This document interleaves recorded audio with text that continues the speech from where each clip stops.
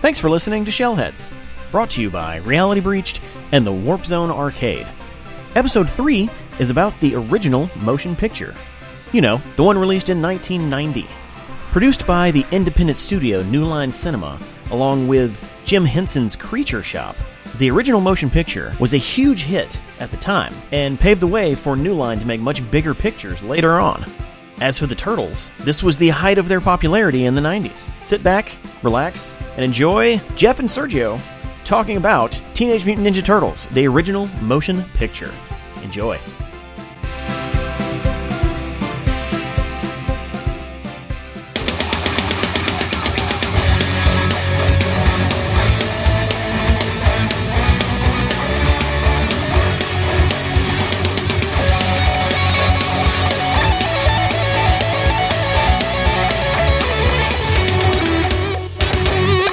And welcome to another episode of Shellheads. I'm here with fellow Shellhead, Jeff. That's me. Hey, Jeff. Hey, Sergio. I still haven't gotten used to that yet. I haven't either. Like, I've introed a lot of podcasts in my day, but introing as Shellheads is still weird. Right. Still very weird, but we'll get there. We'll get there. Yeah, we're only on what? Episode 3-ish? 3.5? 3.5? Yeah. 3 and 4 quarters? Yeah. Maybe something like it's that. going well, though. It is. So, let's see. If it's episode 3, what are we talking about this episode, Jeff? The first Ninja Turtles film. Okay. The Michael Bay one? No. Oh, such disdain on your face. The worst for last, I would say. No. The gold standard, as far as I feel, of comic book films. That's a big statement. And turtle films as well. Well, it goes without saying, turtle films, yes. Yeah. But I don't know. I don't know if I can follow that other narrative. Yeah. I would put it in the top 10. Silver standard? Okay. Yeah. I don't think that's how standards work, though. In my world, that's how So we got gold, silver, and bronze, Sergio. If it works for the Olympics, it's good enough for them, it's good enough for us. But that's not how that... If it's a standard, it's... Never mind. I reject your reality. All right, and substitute my own. That's fine. We're talking about, of course, the first movie. And we both love this movie. We both grew up watching this movie. I respect the hell out of the entire production and how it ties so closely to the lore of the Turtles. You, on the other hand, have quite the obsession with the movie. I do. And so, while I'm going to maintain my host platform here, I'm going to surrender a significant amount of the time to you. Like, drive this boat. But because I know you have a lot you want to say, and I don't want to handcuff you. My notes are very sloppy. I'm all over the place, but I think the best place to start is it's a true underdog film that nobody wanted to make this movie. Every single studio passed. Yeah. And that doesn't happen. Like, at the time, like, the Turtles were a big deal. They were. They were still relatively, roughly 3 years on television, or 2 if you want to be, before we get, we got the movie. But it was a hot commodity that everyone assumed there's going to be a movie. Yeah. You have a lot of crazy stuff in the 80s. I mean, virtually nothing was off topic. Right. Or marketable, or turned into like, oh, let's make a movie about giant furry killer creatures named Critters. Oh, Critters. Okay. Yeah. All right. giant popples that are evil. I think popples were evil in itself. But when they pitched the idea to all these different studio heads, it's like, Teenage Mutant Ninja Turtles. What are you talking? What? That sounds horrible. It's a terrible idea. No, go away. Because they were turning everything into movies left and right. But comic book films around that time, it was kind of box office poison.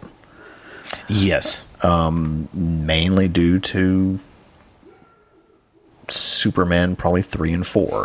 Oh, yeah. Yeah. Yeah. Well, just all the Superman movies are bad, but that's a different conversation. I'm going to disagree with you on that, but because I will get back to that point. Actually, that's leading into that. But anyway, I digress. And then, it's like, how much is this going to cost? How do we, make the turtles come to life? Exactly. Like other movies of the era of cartoon shows. Yeah, I don't know the years these came out, but there was a G.I. Joe movie. Yeah. There was a Transformers movie. Mm-hmm. Both of them were animated. Yeah. That's not a departure. That's just I'm sure they were pretty a high production value, but they're still yeah. just a cartoon. Yeah. Like to take the turtles off of the TV screen and put it on the movie screen and make it real live action tangible turtles. Yeah. In the late 80s, early 90s is next to impossible. Yeah. Except for one man. One man. One amazingly imaginative man. And his name was Jim Henson. Jim Henson. Like, even as a child, when in the 80s and 90s, children knew what Jim Henson was. Oh, yeah. It's if it's not Sesame Street, it's the Muppets. If it's not the Muppets, it's Fraggle Rock. Oh, God, yes. There was a cachet to that name. Yeah. And seeing that name tied to the Turtles, you knew something banging was going to come out of it. It was going to be top quality. Yeah. Yeah. It was going to be expensive. Like, even if it was just a bunch quality. of turtle Muppets, like, I'd be fine with that. Yeah. Yeah. Yeah. But yeah, I mean, it's, and they didn't think that, it's like, Jim Henson, we can't afford him. There's a cachet that comes. Yeah. And there's cash that you need to pay him. Yeah. And, the script was a mess, but then they finally, settled on one that was, got the approval of the original creators. And, because they thought, oh, well, just corporate, because it was independent, and when you give into the corporate machine, it's the cookie cutter Superman 3 and 4, and then, that gets away from the person that's passionate about really cares about what they're putting from the page to the screen, instead of just like cookie cutter grab. Let's just, let's keep, and what I find interesting is the licensing deal that was done for this movie wasn't licensed at all based on the cartoon. Right. Like, they didn't have to talk to Fred Wolf to get this on the screen. They went straight to Laird and Eastman. Yeah. I'm sorry, Eastman and Laird. Yeah. And that can be seen in the content of the film. Oh, tremendously. Yeah. Because Stephen Barron just, looked through. He was a big fan of the comic, and it shows. And he just read through as much as he could that was available at that point. And he was like, okay, want this, want that, want that. Okay, I think we got a movie. Yeah. And okay, then that's what I want to talk about right now. I want to talk about how deliberate the whole movie was with sticking to aspects of the comic book. Yeah. There's a few changes and a couple of mashups. There's a lot of mashing up. Yeah. Because if you look at the entire arc of the movie, it's basically issues 1 through 10? 1 through 11? Yeah. Something like that, with a few of the, details fudged, a lot of the, extraterrestrial stuff taken out. But if we're talking core New York storyline, that's what it is. Yeah. And, they go to Northampton. They don't ever say Northampton, but they go to Northampton. Right. Which is not in the first... everything is... It's like they cut the first comic book in half. Yeah. Use that as bookends for the first 10 issues. Exactly. Yeah. Yeah. And it's really just beautifully crafted. And of course, the few things they changed around, but it didn't detract away from what they were doing.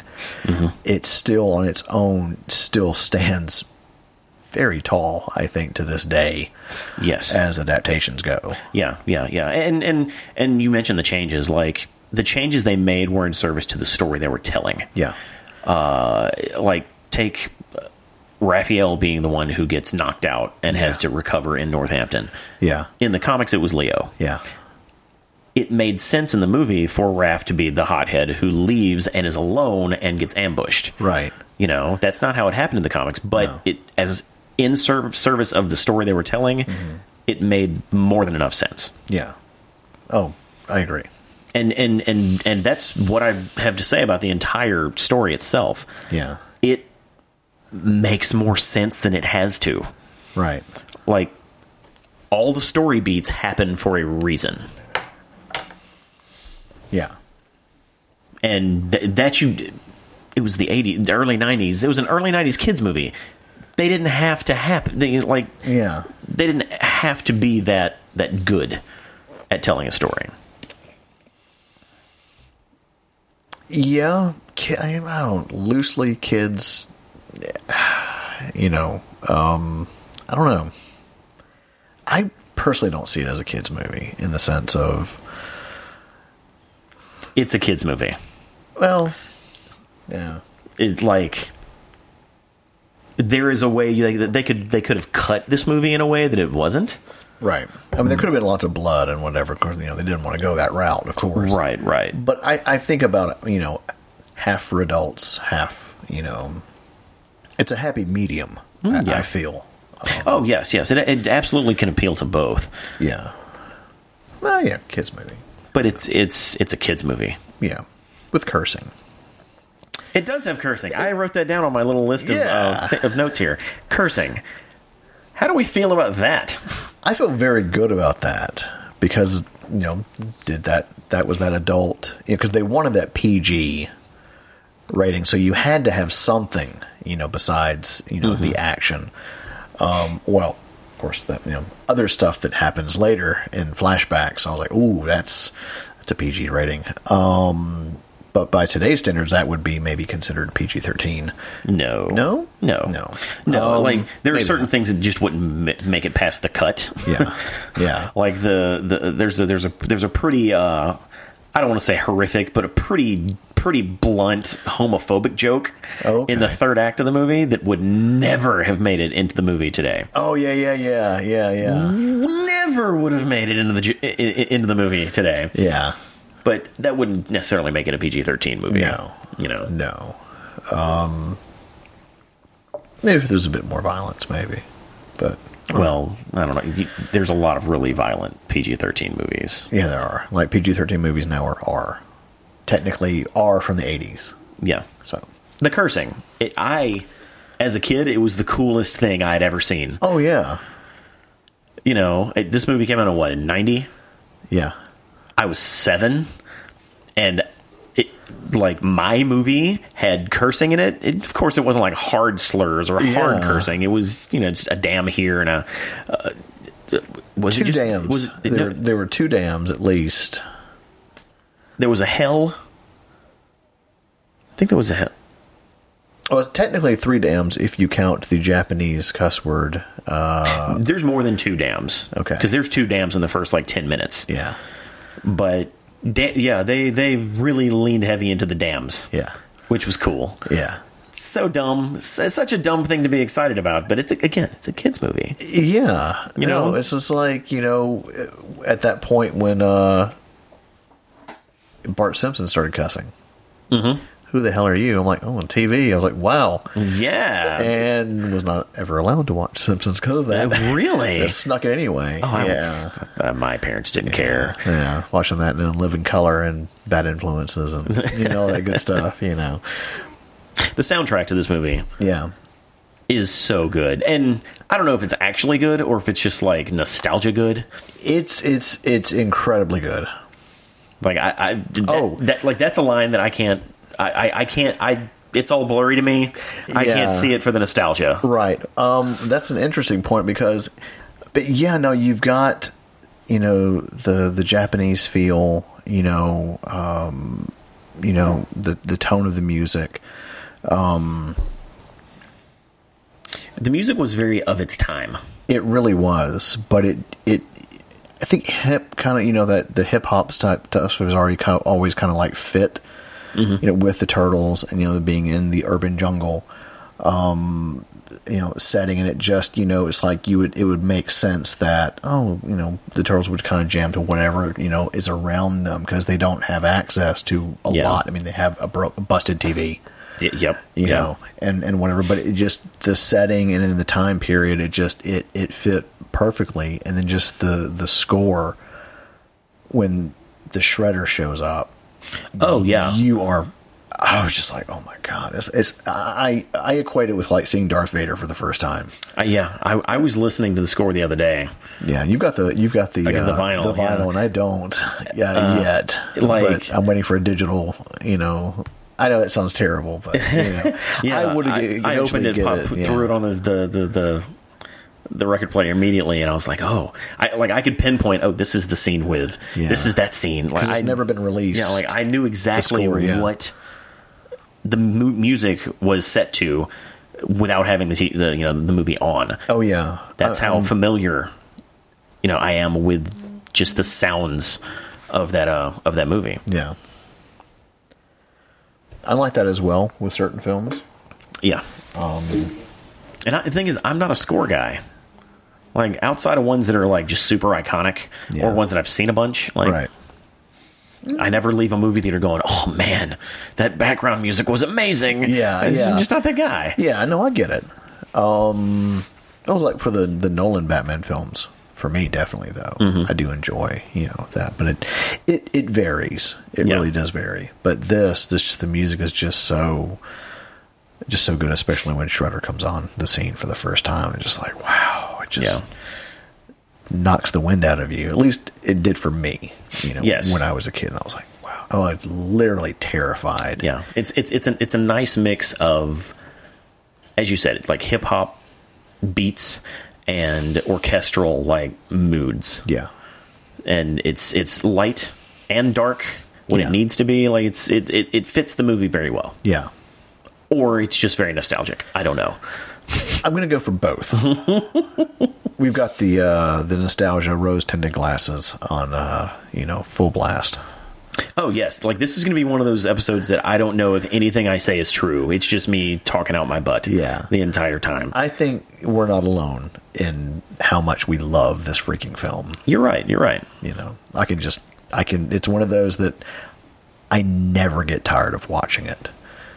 How many Noids did you find in the sewer? You told me to look for Noids. I did. I looked and I was like, I don't know. I didn't see any, but Since Domino's was the the go-to sponsor for this one, apparently people hated the Noid. They flushed them all down the toilet or threw them down the sewer grates or whatever, because there's 10 of those jokers that I counted. At 10 least Noids? 10. The 10th being a giant plush that was used as a pillow. How did I miss all 10 of these Noids? I watch a lot of Psych, Sergio, so I have I'm all about the detail. Oh. So I don't know. Yeah. I guess I'm watching it with director intent. That's what it is. Maybe so. But I notice a lot of the little things. So like all through the layer, like on the phone booth, on the wall, or the phone on the wall, whatever. What do you just call it? They're in there. The landline. It is. Like, how did they get a phone down there? But there's some in there, and then there's like some on the table, and they're just kind of all thrown throughout. I think there's one on the television set, kind of off to the side. There's one in the sewer, right when you do that. They do the pan scene opening shot. There's cups, there's napkins. I'm like, my gosh, people just wanted to throw the Noid away so much. I don't know, or Domino's helped pay for the movie. Exactly.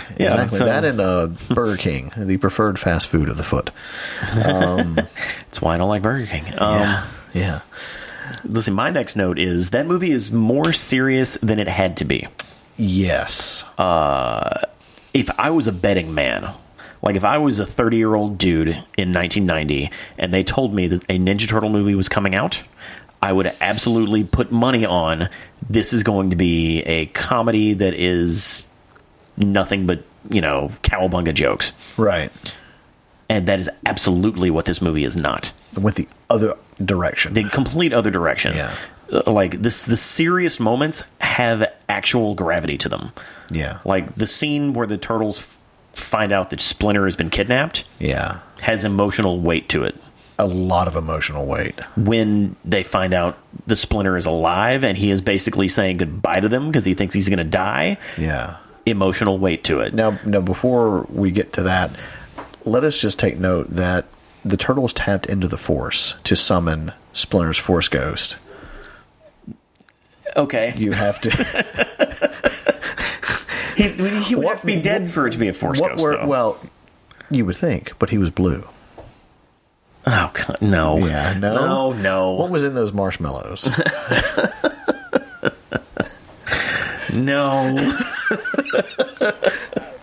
So you're saying Splinter's a Jedi? He could be. But, like, everything has an emotional weight. Like, April's second time around burning down. Like, her apartment burning to the ground. Yeah. And her looking out of the back of the van, watching it burn. Yeah. Like this was...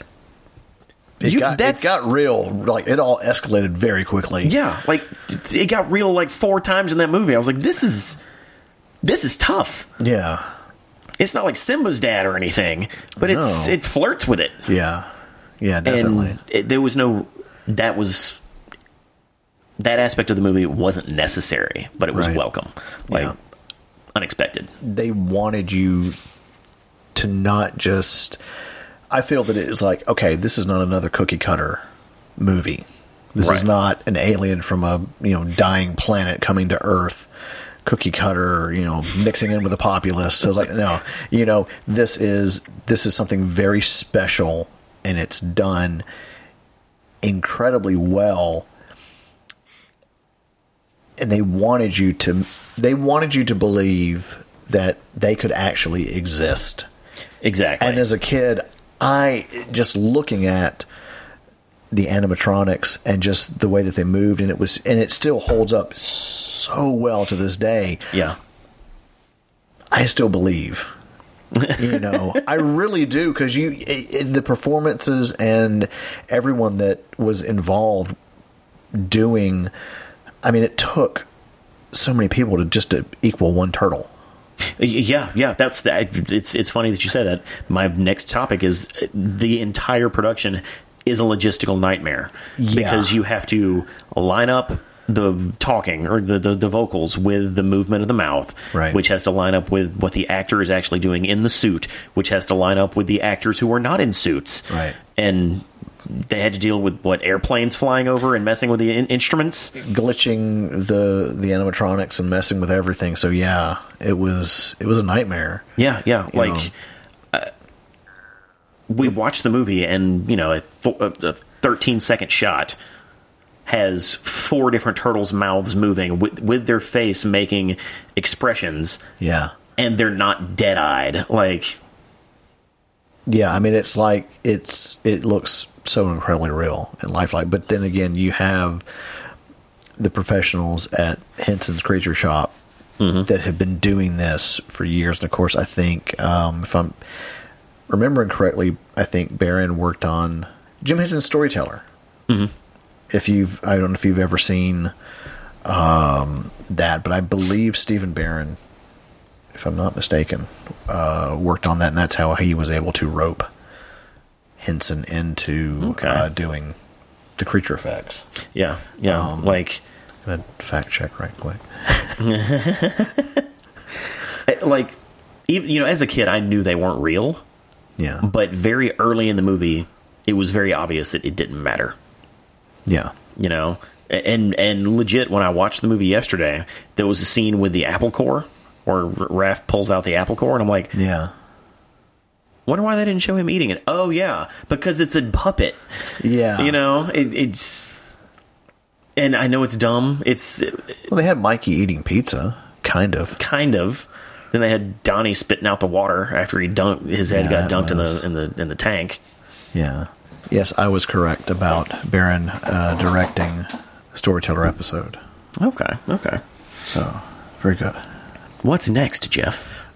Let's see. Let me get off of here. Going back to everybody that, made up one turtle. So you had the puppeteer, you had the voice actor, you had the stunt actor, that did all, the fights and stuff like that, with a freaking heavy head on that didn't have, I believe the stunt ones did not have electronics, because if you look, they have that frozen look on their face. Yep. They're very careful to avoid as many shots of the face as possible. Oh yeah, and if you look carefully, you can see the little eye slits underneath. And then you've got just the regular suit performers that did the regular walking around comic, the comedy stuff. And I've got to give it up for the suit actors, because in any type of production, whether it be television or movie, that's not an easy job. I mean, especially if you're going to do a lot of action, and you don't have a lot of visibility. Yeah, you can't see much. Yeah, and so that that's where the choreography comes in, and fight choreography and stuff like that, and it's just tremendous what they were able to pull off. Yeah. In this movie, and just timing, like jokes take timing. Yeah, especially when you're telling them and moving, or like moving your arms, and if you're telling a full body joke, if you hit your punchline too early and your arms are still flailing, you look like a maniac. Right. So you're absolutely right. Like, take all of the timing issues in that performance and then also basically blind the person who has to do them. Yeah. Oh yeah, definitely. The ninja aspect to this is something that I'm curious. Where are you going? Okay. Well, in the cartoon, they started out with a little bit of that, but then they didn't really touch on it, and it got kind of away from what it was. But with this, the invisibility, not being seen, hiding, fighting, doing all the stuff, I'm like, oh my gosh, like this is like straight legit ninjas, like the way they should be. Yeah. And as a kid, just being used to the comical stuff and then seeing them actually fight and be what they were trained to be, that was very exciting. And to this day, it's still, I mean, we got to get to that final fight. In this, in this movie, they are obviously teenagers. They're obviously ninjas. They're obviously mutants, and they're obviously turtles. Right. So they hit all four. They did. Yeah, they did. Yeah, very well. But it's like when he tells you your skills are reaching their peak, I'm like, how long have they been doing? I mean, obviously, like 15, But I mean, in those beginnings, they get so excited. Like, we had our first battle. This is great, and then they face endless waves of foot ninja, and I was like, in a burning building. Yeah. And there's no end to them. But you see them fight. You see them confident.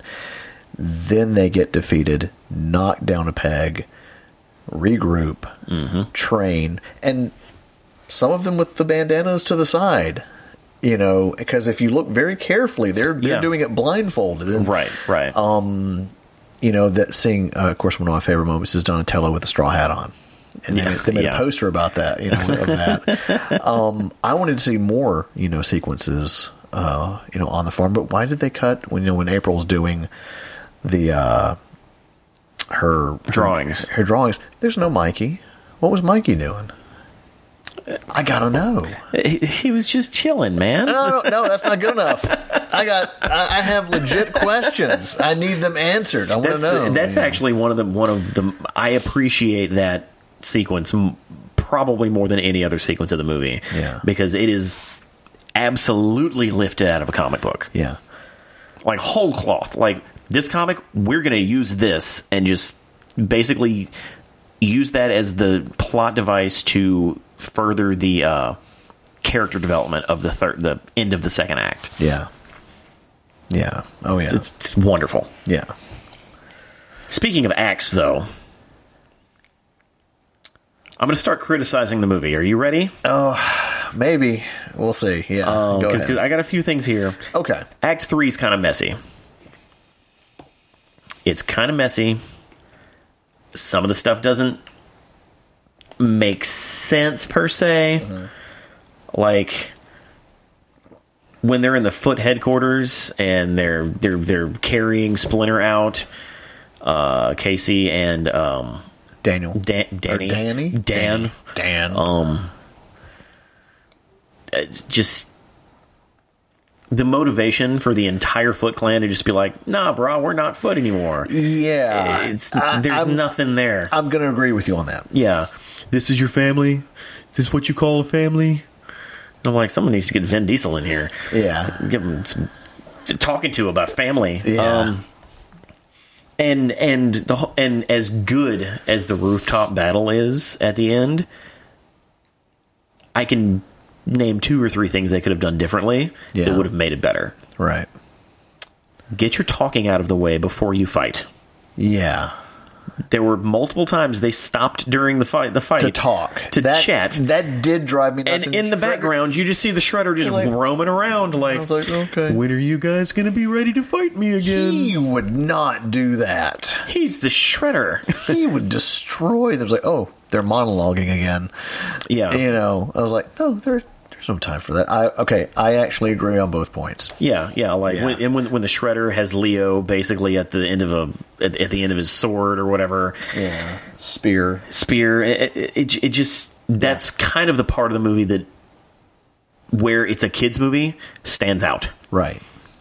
Because it has those tropes of, oh, I've got a leg up on you. That means you have to leverage, blah, blah, blah, blah, blah. It's like, right. He could have just rolled. Like, Yeah. he's a Yeah. ninja. Come on. Yeah.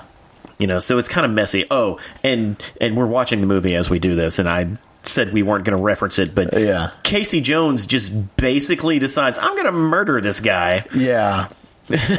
which is so weird to me. Yeah. It's like, I guess it fits with his character because he's a vigilante. And, Yeah, maybe. And in the comics, he was going to kill people. Yeah, he's just like, hey, I'm just going to murder this guy who fell into the garbage truck.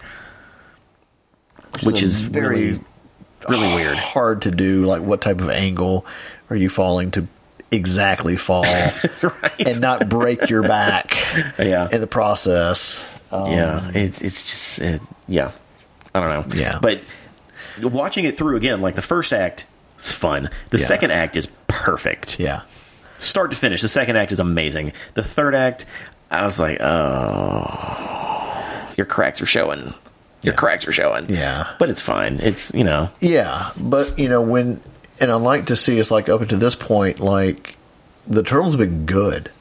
Like their fighting skills were pretty freaking good when they fought the Foot, and then they fought him, and like when they fought Shredder, it was just like, oh hey guys, what's up? Nope. Yeah. And what's interesting is they didn't win. Yeah.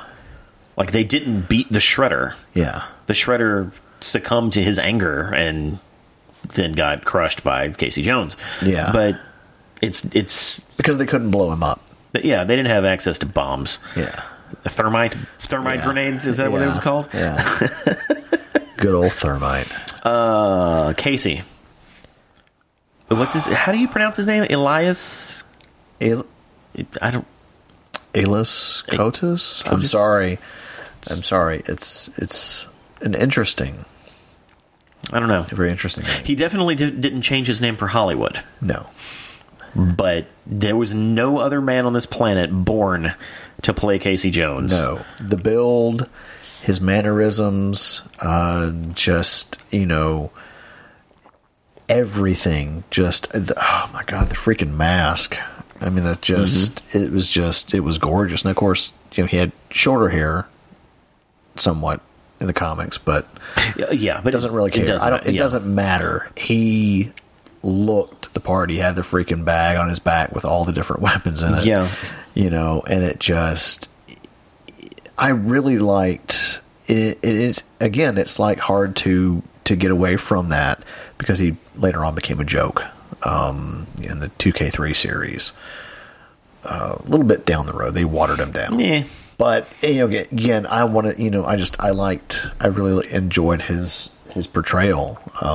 It's perfect. Like I don't even know if he's a good actor. I just know that him playing that part is perfect. Yeah, I haven't seen him in a whole lot of stuff, but I would say so. I mean, if this was his first role, he nailed it. Yeah. Like there's just enough like New York gruff. Yeah. In there, like snark, like obviously does not get along with women at all. No. And the banter between him and April in the like in Northampton. Yeah. Wonderful. Yeah. Every second of it. It's like moonlighting, Sergio. That's not on my list here, but it is. Outdated references. Oh my God. You think about the Turtles have maybe 3 or 4 channels that they can even find down there, and probably reruns are on those channels. I don't know. I don't like. Moonlighting was kind of around that time. Yeah, but now, like one of the principal rules, if you want to make a movie that is like timeless, you don't weigh it down with reference after reference after reference. There's a Cagney and Lacey joke in the movie. Yeah. You think anybody knows what that is now? Or was it James Cagney? I don't know. I don't even get the reference. No, that was James Cagney. Is that what it was? Yeah, I was like, not Cagney. You dirty rat. Is that it? I don't know what that is. Yeah, I do. I watch old movies. I don't. Yeah. Like 99% of the people born after 1990 are not going to get the moonlighting joke. Or the Cagney joke. Yeah. Or the wax on, wax off joke. I'm going to disagree with the wax on, wax off joke. I don't know. Yeah, because, the Karate Kid is back. The only reason they made the new Karate Kid stuff is for people our age. They didn't make that stuff for 19-year-olds. No, of course not. They don't know what wax on, wax off is. Yeah. And that was uncomfortable to me. Like, make real jokes. Yeah. Don't make pop culture jokes. Make real jokes. I think it was relevant at the time. Yeah, I know, but again... But now... If you expect your movie to be respected 30 years from now... Yeah. Don't fill it full of memes, I'd say it's still pretty well respected, minus, I know. You glaze over that. It's just... To the older kids. It's for the older kids. It just bothers me. It bothered me then, and it bothers me now. That doesn't bother me at all. It's my nostalgia blanket is very... It's very warm. It's very, very warm. It's like toasty fresh out of the dryer. Okay.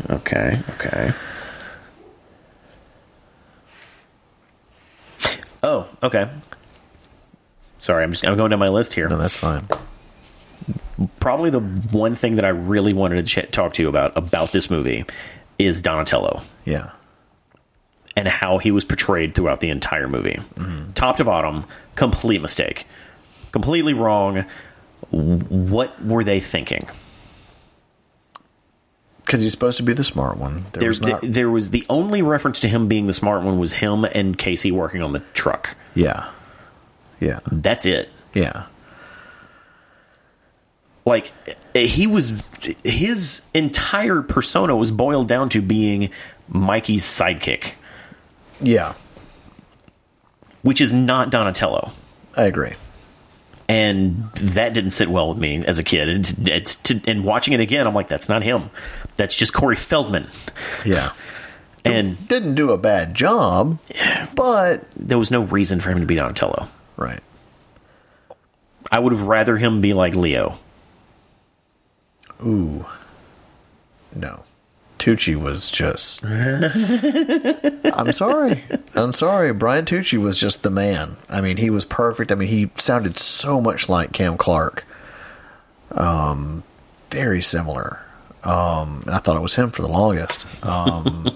But I just, I think, with the exception of Corey, I mean, I enjoy it for what it is. I think everybody did. Vocals did, of course. Mikey is my favorite. Of course, Robbie. Oh yeah, he was really good. Wrist was really good. Yeah, perfect. I mean, just knocked it out of the park. But I think everybody did a really exceptional job. I mean, especially Kevin Clash as Splinter. Oh, absolutely. I mean, I did not even, if you had told me that was the same guy that did the voice of Elmo and was his puppeteer, I mean, I would call you crazy. Yeah, Splinter was really, really good. And it was like his voice was so well disguised, and just that tone, it was a lot like James Avery's Shredder. I think in the sense of like, wow. That's just wow. Like, no, what's that? Those memes that people put on the screen that have Morgan Freeman? Oh, yeah. And they're like, you read this in Morgan Freeman's voice. Exactly. Like, every single time I see a picture of Splinter from this movie, yeah, I just hear his voice. Oh, yeah. Yeah. Yeah, me too. So, I get Definitely. it. But yeah, Donatello was not Donatello. He was not. And that's probably the main problem with this movie. Yeah. I guess if you want to call that a problem, Yeah, no, I mean, I get it. I mean, they weren't exactly going to put, the turtle van in there or, or whatever. And then that's fine. Like, they could have shown him working on a TV. Oh, TV's something. busted or something. Yeah. Yeah, just a throwaway reference. And my biggest problem is him just being the other joke turtle. Yeah. Like, that's... Right. No. Nope. Yeah, I'll give you that too. Something I caught today when I was finishing up the movie that I've never caught any other time that I had ever watched it. Ooh. At the very end, when Sam Rockwell's character is all like... Oh, I know where you're going with this. Yeah, check what was it? The East Warehouse on Lairdman Island? Yeah. It took me a minute. I was like... Yeah, wait, yeah. What? Yeah, I was actually going to write that down. I was like, did you catch this Easter egg? And I rewound it. I was like, did he say what I think he just said? Yeah. So yeah, the East Warehouse on Lairdman Island is funny. Yeah. And there's a lot of that kind of stuff throughout all the Ninja Turtle stuff. Like even in the 2K3 series, when like anytime you saw the cops, it was always the cops drawn to look like Eastman and Laird. Yeah. So it's fun to see that they were doing it way back then too. Oh yeah, I mean that was a very nice touch. Breaks the heart. Okay, more complaints. Sorry, I'm just that's how I watch movies now. Yeah, yeah. Because regardless of how thick the nostalgia is, and how much I love this movie, and how much I would be willing to just watch it again right now. Yeah. Why did they have to have a rat doing ninjutsu in a cage? Why was that necessary? What did that add? To get the point across for the children, Sergio. For the children. If you're grounding most of this movie in reality, and you're trying to tell me that a real life rat was doing ninjutsu in a cage and standing up, you're lying to me. Yeah, standing up, upright. Yes, a bipedal rat. Yeah. No.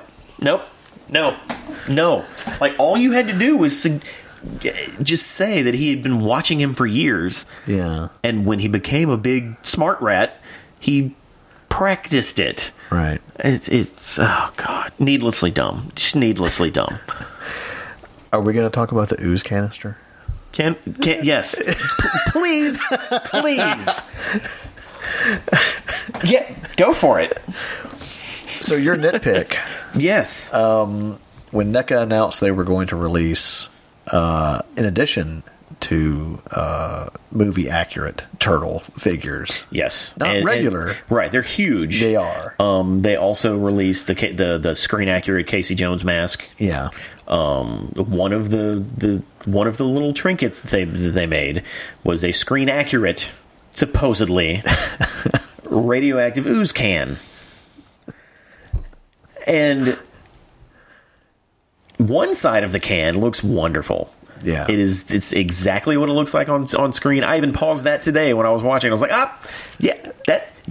the crack is in the exact same spot. Yeah. You know, they did a fantastic job recreating this prop. Yeah. Until you look at the other side of it. Which is where I guess I understand both arguments. So the other side of it says TCRI. Right.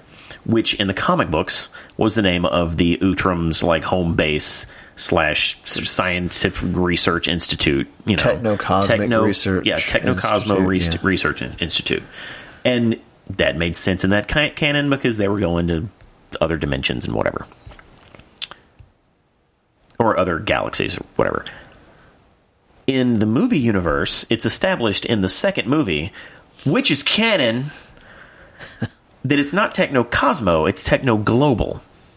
Which makes more sense because they don't ever actually go into space or into other dimensions or otherworldly stuff. Yeah. TGRI is who the scientist in the second one works for. Yeah. Which means, retroactively speaking, the canister in the first movie would have TGRI on it, not TCRI. Yeah. But the one they released has TCRI, which apparently is what the real one had on it in the movie, even though they don't show that side of it in the movie, which... I'm sorry. Just bring it down a notch. I'm passionate, man. I know, it's just... It bugs me. They made it, and they were going to go full on with it, but the actual TCRI that exists to this day, I think they still are to this day, would not allow them to do it. What? Wait, what? They were not able to get the rights to use TCRI on the back. That's why you only see it from the front. That's why they had to change it. There is absolutely no way that's true. Yes. There is absolutely no way that's true. There's a real TCRI. Yes. Nope. To the phones. TCRI. Yeah, it only has turtle stuff that comes up. Distribution service in Gillette, Wyoming. Yep. What? Yep. 5 out of 5 on Facebook, apparently. Not anymore, because they're about to get a 1. The family of TCRI companies are here to serve your needs for our fleet of tanker trucks. What? Yeah. But then how could they use it in also a cancer research institute as well. I don't know.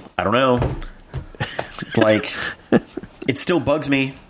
Regardless. Even if what you're saying is true, which I still doubt.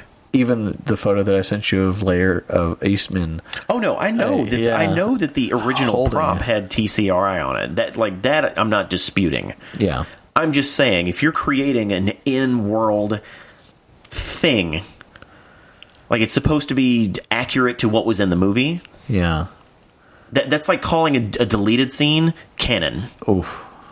Deleted scenes aren't canon by default. They should be. I'm just saying, that prop pisses me off more than it probably should. You got some hang-ups, Sergio. A little bit. I have one more thing on my list here. Okay. And this isn't necessarily a complaint. Okay. Because, yes, it's a 90s movie. 80s, 90s movie, 90, so. You can expect it to be filled with, 90s tropes.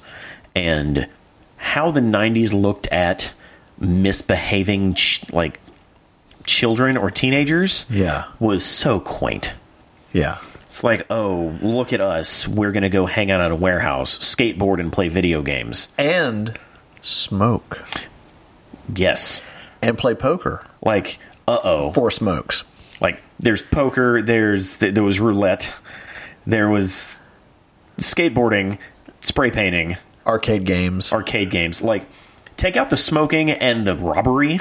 Yeah. Summer camp. It's, I guarantee you, parents today would pay to send their kids to that place. Yeah. So, just, that's how children were, oh, you're a bad kid if you skateboard. You're gonna be a nobody if you do this. You're going to stunt your growth if you smoke all those cigarettes. Which I think a couple of the kids are the same height. Yeah. There was a kid smoking a cigar. I was like, Yeah. you can't do that. That's the good stuff. We've spared no expense. Yeah. We stole it all. Yeah. That's why. Yeah. It was just so odd. Like, that legit could be a karate camp. Yes. If you take out the smoking and the robbery. The thought that that's what bad kids do. There was no reference to drugs. There was no reference to outside of cigarettes. Well, like serious alcoholism or murder or There's anything lots of like Pepsi, that. I think, around. Yeah, it's like, oh, bottomless Pepsi, guys. Yeah. You guys going to play Narc today? Oh, there's Narc right over there. Yeah, we have it on free play. Yeah, everything's on free play. And again, that's just because it was a 90s movie. Yeah. It would be portrayed very differently today. Like if that exact scene happened today, there would be meth. Oh yeah. And possibly the marijuana. Oh yeah, absolutely. Yeah, there'd be weed, there'd be meth. Although wait, no, that's legal now. Not everywhere, but yeah, and there would be like the Hunger Games style, like torturing and like they'd have all kinds of crazy crap now. Oh yeah, the 90s. Oh, don't skateboard. Who can eat all the Tide Pods? Right in one sitting. Yeah. So quaint, so cute. Yes. So you misbehaving cute kids. I actually have one more nitpick. Okay. Oh, you have nitpicks. How did Casey change into the foot costume so damn fast? That's part of the wacky, like, weird problems with Act 3. Was he wearing the full thing, or did you just pull over the top over his sweatpants? What? Like, unnecessarily dumb. Yeah. Like, there was no reason for them to be so comedic with, "Badoink! Yeah, I'm changed." Like, come on, man. Yeah. You spent 2 whole acts of this movie being super serious and, like, having the turtles visit the astral plane. And then you flush it down the toilet with Casey changing in 2 seconds? Yeah. All right, come on, man. Yeah, that's my one little... I was like, wait, what? Oh, no, wait. That and the truck robbing foot. Oh. They're able to move the boxes. Oh, my God. 10 seconds. Mm-hmm. A guy was there in 10 seconds. Like, oh, here comes sign this order. I'm like, how did they move an entire truck of merchandise? No, merchandise ninjas. Okay, we'll go back a step. Merch ninjas. Merch ninjas. How did they move all that equipment? What was in there? With enough people, it's possible. If they're moving in unison. With plenty of hernia trusses. Yes. Yeah, like, it would take 30 or 40 dudes, and they would all have to be carefully choreographed to do so. That was some sick choreography. Yeah, but yeah, you're right. It's just silly stuff like that. Yeah. It's unnecessary. Yeah. It could have been so much more realistic. Could have been. Yeah, but it was the 90s. It was ninjas, and they were everywhere. There was an allure. There was. Well, what have we not talked about? Oh, the fact that Ernie Reyes Jr. was Donatello's stunt double, who later would go on to be Keno. That's right, Keno in the second movie. Yeah. We'll talk about Keno when we get to the second movie. Yeah, but a nice little fascinating nugget of information that... now, you were saying that all of the in-costume actors had cameos in the movie? Yes. The ones that you can visibly see, the Domino's delivery guy. A pizza guy's got 30 seconds, that guy? Yeah. He was Michelangelo's suit actor. So Michelangelo was calling himself out for being late? Pretty much. Nice. Okay. Raphael was the guy in the cab. Okay. The guy in the back seat or the front seat? Back seat. Okay. Donatello, I believe, was the foot ninja that confronted April about keeping her mouth shut. Oh, the one that slapped her? Yeah. Okay. Leo. I'm afraid I don't know Leo's. He's in there somewhere. Yeah. I feel a little bad about that, but... Well, that's fine. We haven't really talked about April. Oh. or what's her name? Judith Hoag. Yeah. Hoag. Oh, that's how you pronounce that. Yeah, I'm terrible with pronouncing names. Yeah, I am. I'm a little as well. Strong female. Absolutely, very strong. In a time when there weren't many. Yeah, there weren't Wonder Womans just everywhere. Right. Perfect April, and probably my favorite to this day. Okay. She nailed the comedic timing. She had that charm about her that you just instantly just fell in love with her on the screen.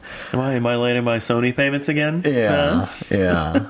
And she that little scoff, that she has, that little smirk. Mm-hmm. But no, I completely agree. Like they picked a very good April. Oh, they did.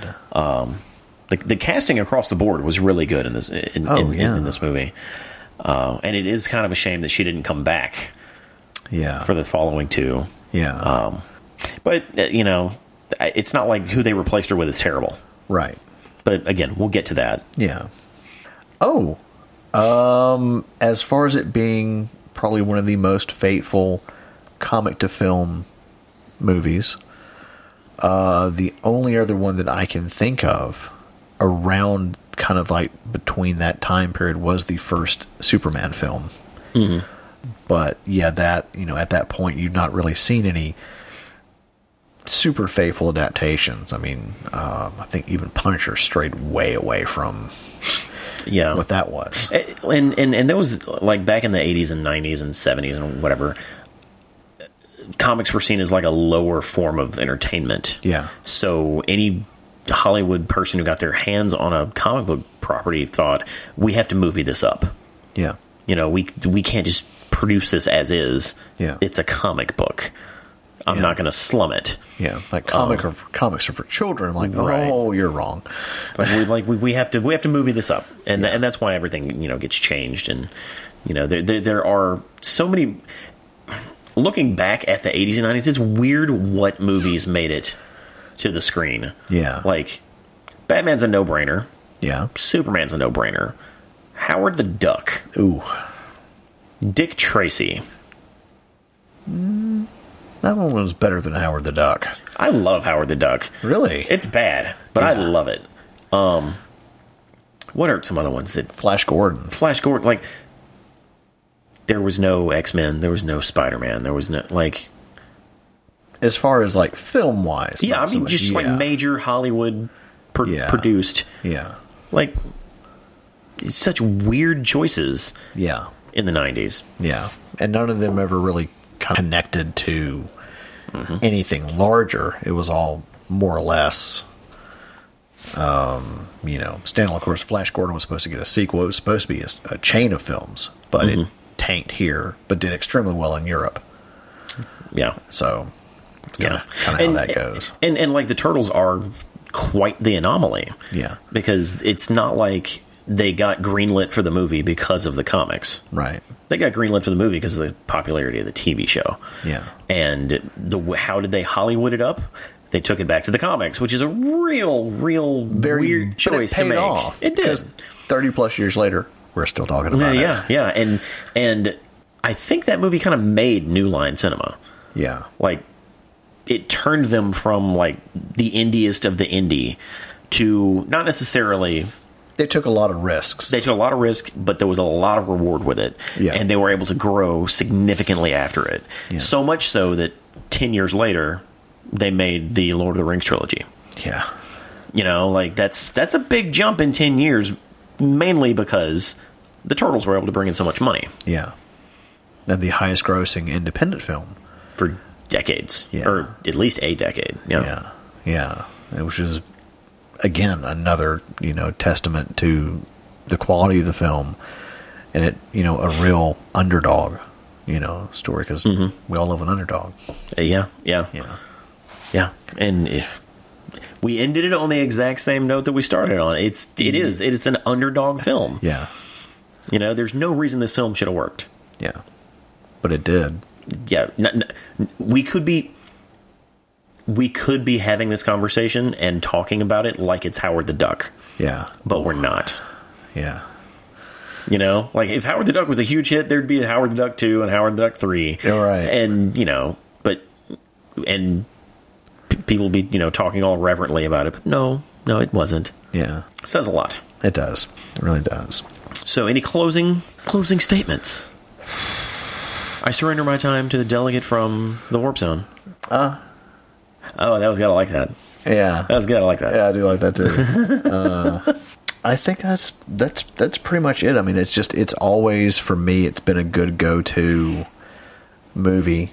You know, if I had a bad week or a bad day or whatever, you know, there's several films that I can go to and I can throw on, and it just always be that just kind of lifts you up. You know, it's very, like I said, that nostalgic. The nostalgia blanket is very warm. It is a warm blanket of nostalgia. Absolutely. It's a shame that we didn't get the true sequel that we should have gotten, because parents complained that it was too violent. You know. And now look at still all made buttloads of money. It did, but look at all the crap that's on TV today. Like, you know, kids are like, oh, I like Deadpool. You're not 20 years old. Don't get me started on that. Why do children-sized Deadpool costumes exist? I don't know. Why does that even exist, Marvel? Yeah. Different conversation. Yeah.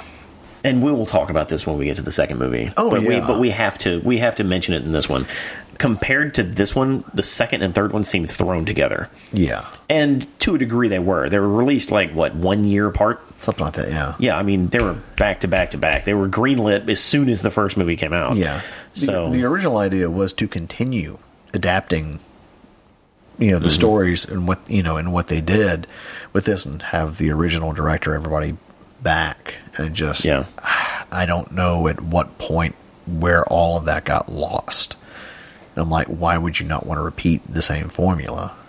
You know, that's just Hollywood. All right. Jeff, okay, now what do we have next? Next episode what, 4? Is TMNT Adventures, Part 1.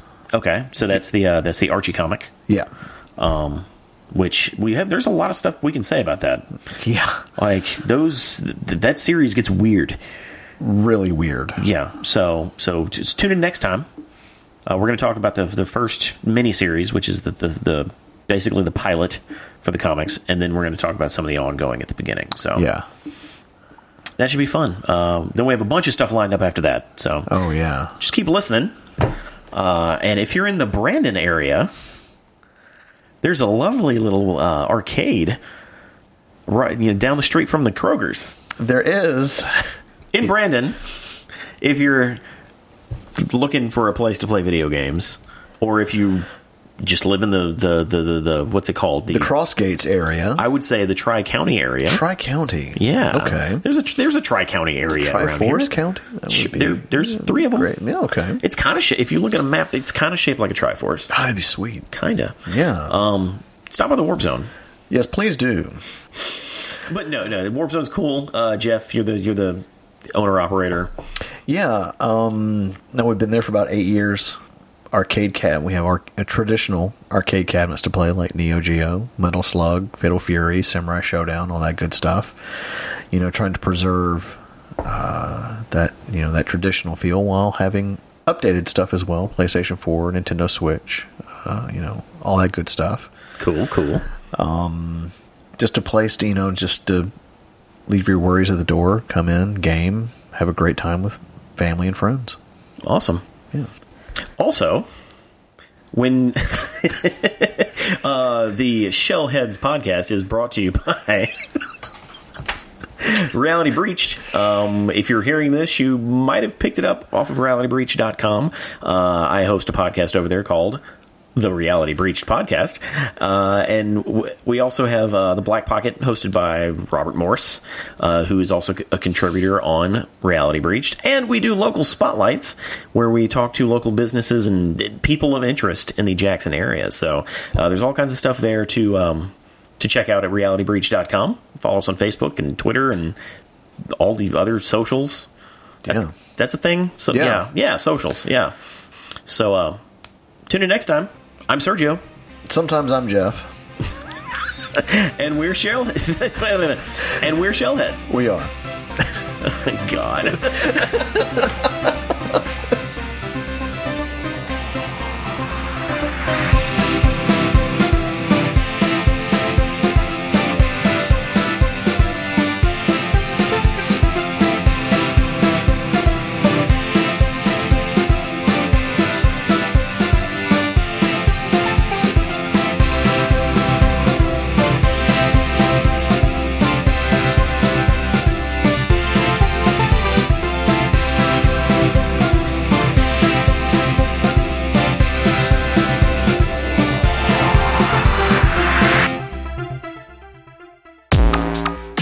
Don't miss an episode of the Shellheads Podcast. Visit realitybreach.com or subscribe on Apple Podcasts, Stitcher, or anywhere you get your podcasts.